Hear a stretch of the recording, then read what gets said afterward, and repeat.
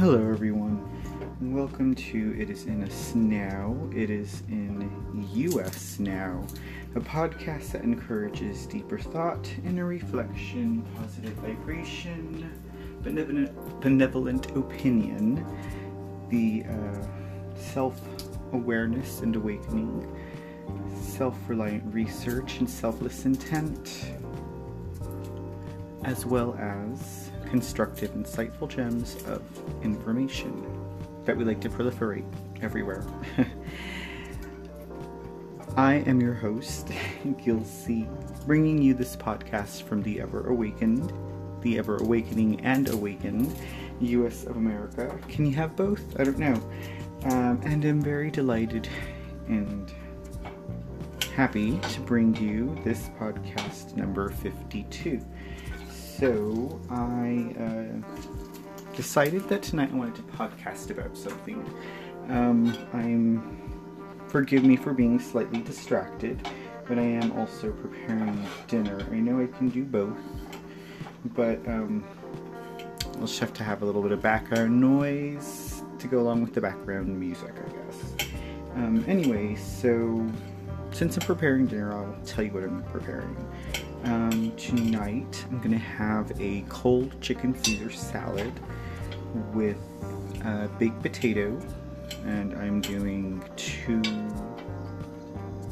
small-sized gold potatoes and an extra small gold potato. So yes, 3 potatoes in all, but they probably equate to 1 big baker, like a russet or something. So anyways, russet. Garlic and butter asparagus with some coconut oil. Everything is organic except for the chicken and I think the asparagus. But other than that, oils, butter, seasoning, and other vegetables, especially the garlic. All of that is organic and, to the best of my knowledge, non-GMO. So kind of the thing that I learned about cooking garlic is that you want to put the oil or butter or whatever you're going to cook it in, you want to put that with the garlic at room temperature and let it raise temperature together, because that will allow the garlic to permeate the oil or the butter or whatever you're cooking it in, and give it the flavor. Otherwise, like if you heat the oil first or brown the garlic before you add other things, like it's not going to really be as engulfed in garlic as I think you would want something to be. And if you love garlic the way I love garlic, you really want what you're going to eat to be engulfed in garlic. So anyways, okay, so podcast tonight. It wasn't to talk about food. The podcast tonight is actually going to be kind of focused around weather, and I want to focus it around the weather, and I want to focus it around how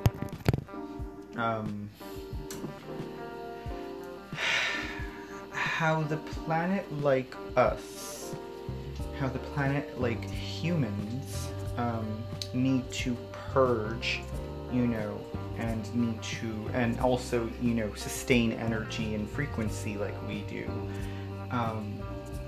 Basically, I want to talk about how the weather anomalies that have been going on are that same thing for us when we're purging frustration or anger or toxins.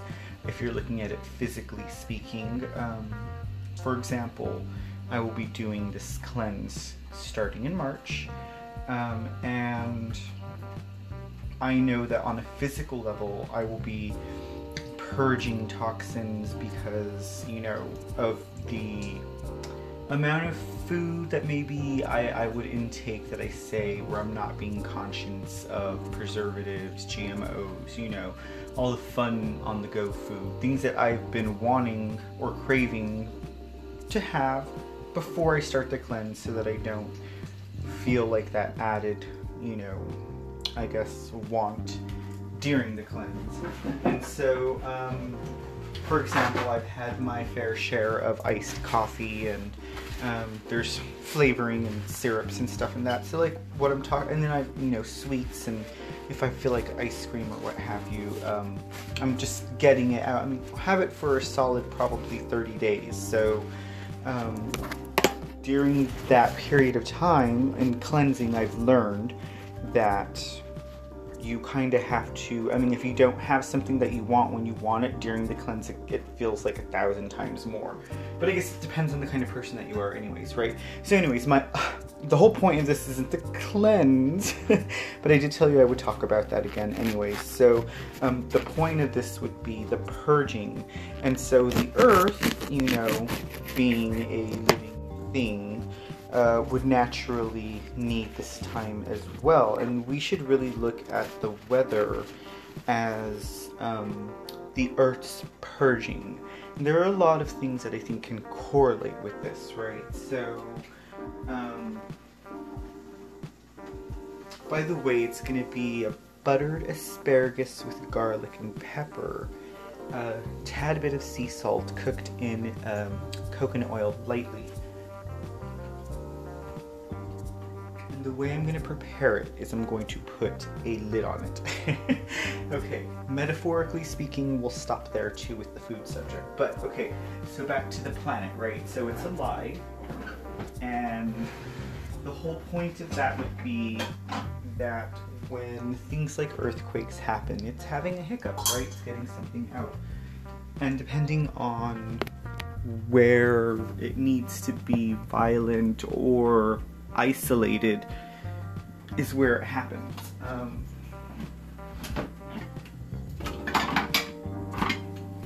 Sorry, just a quick distraction there.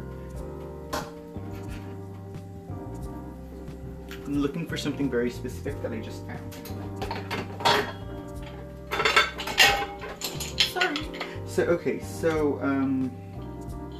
the reason, I guess, why I felt like this is something I wanted to talk about is because I was listening to this one gentleman doing some reporting, and he brought up into subject the fact that there was a F5 hurricane in the northern hemisphere, I think within the last 5 days, that it was, no one noticed it because it was in the middle of nowhere, basically. I think that's what he was saying, and somehow someone who just, I don't know if they were geeking out on, you know, weather reports or just looking at the planet's weather and whatever, noticed that there was this hurricane, and he showed on the screen how, you know, with their own weather instruments, how it went from I think category 3 to 4 to 5, and about the time of, I think he said it was like a day and a half's time or something like that. Anyways,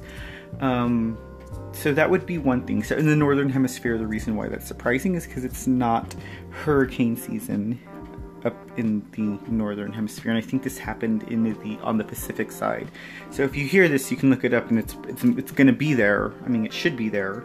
I see this person is rather reliable when it comes to the, you know, topic of weather, because basically this gentleman just uses the instrumentation that is present and available to the public on the internet. So I don't see why there would be a reason for lying or manipulation. But, you know, an F5 hurricane in February in the northern hemisphere, has that happened? He was very, very, very baffled, I can tell you that.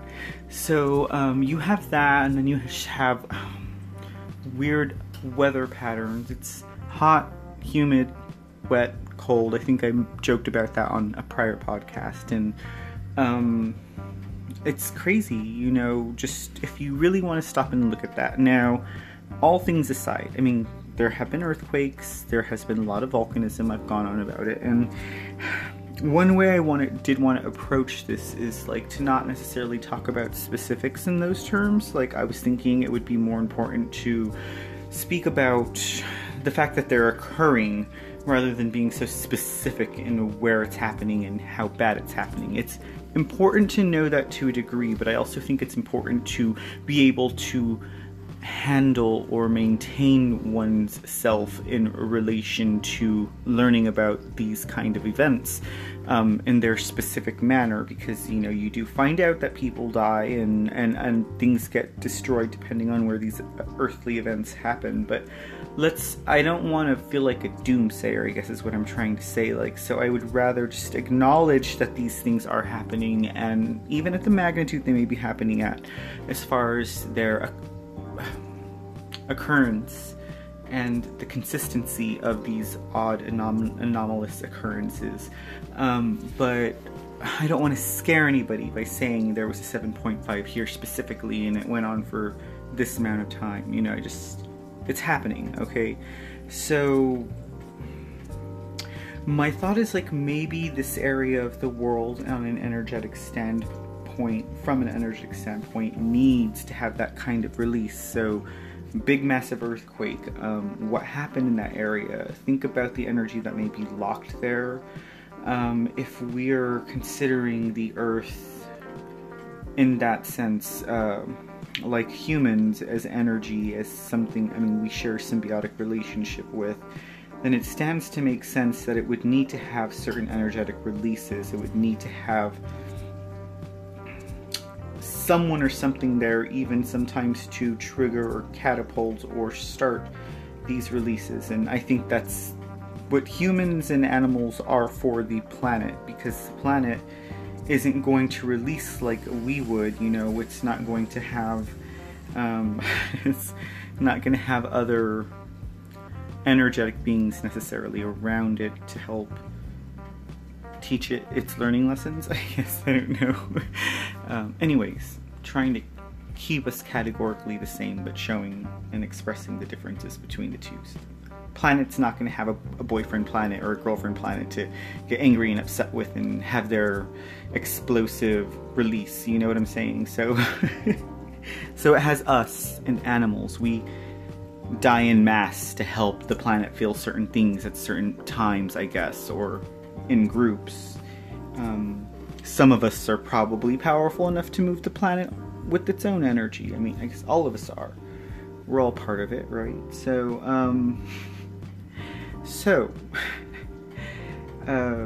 Weather, changes in weather. Just everything. It's all encompassing in that regard. We have these earthly events happen, and the only reason why it's so crazy is because we understand, based on our, I guess, dissection, based on our ability to break down and figure out that these things shouldn't be happening. But let me tell you, the earth is going to have its hiccups, it's going to have its releases, it's going to change the dynamic energy in certain areas, and it's a cleansing, I guess you can think.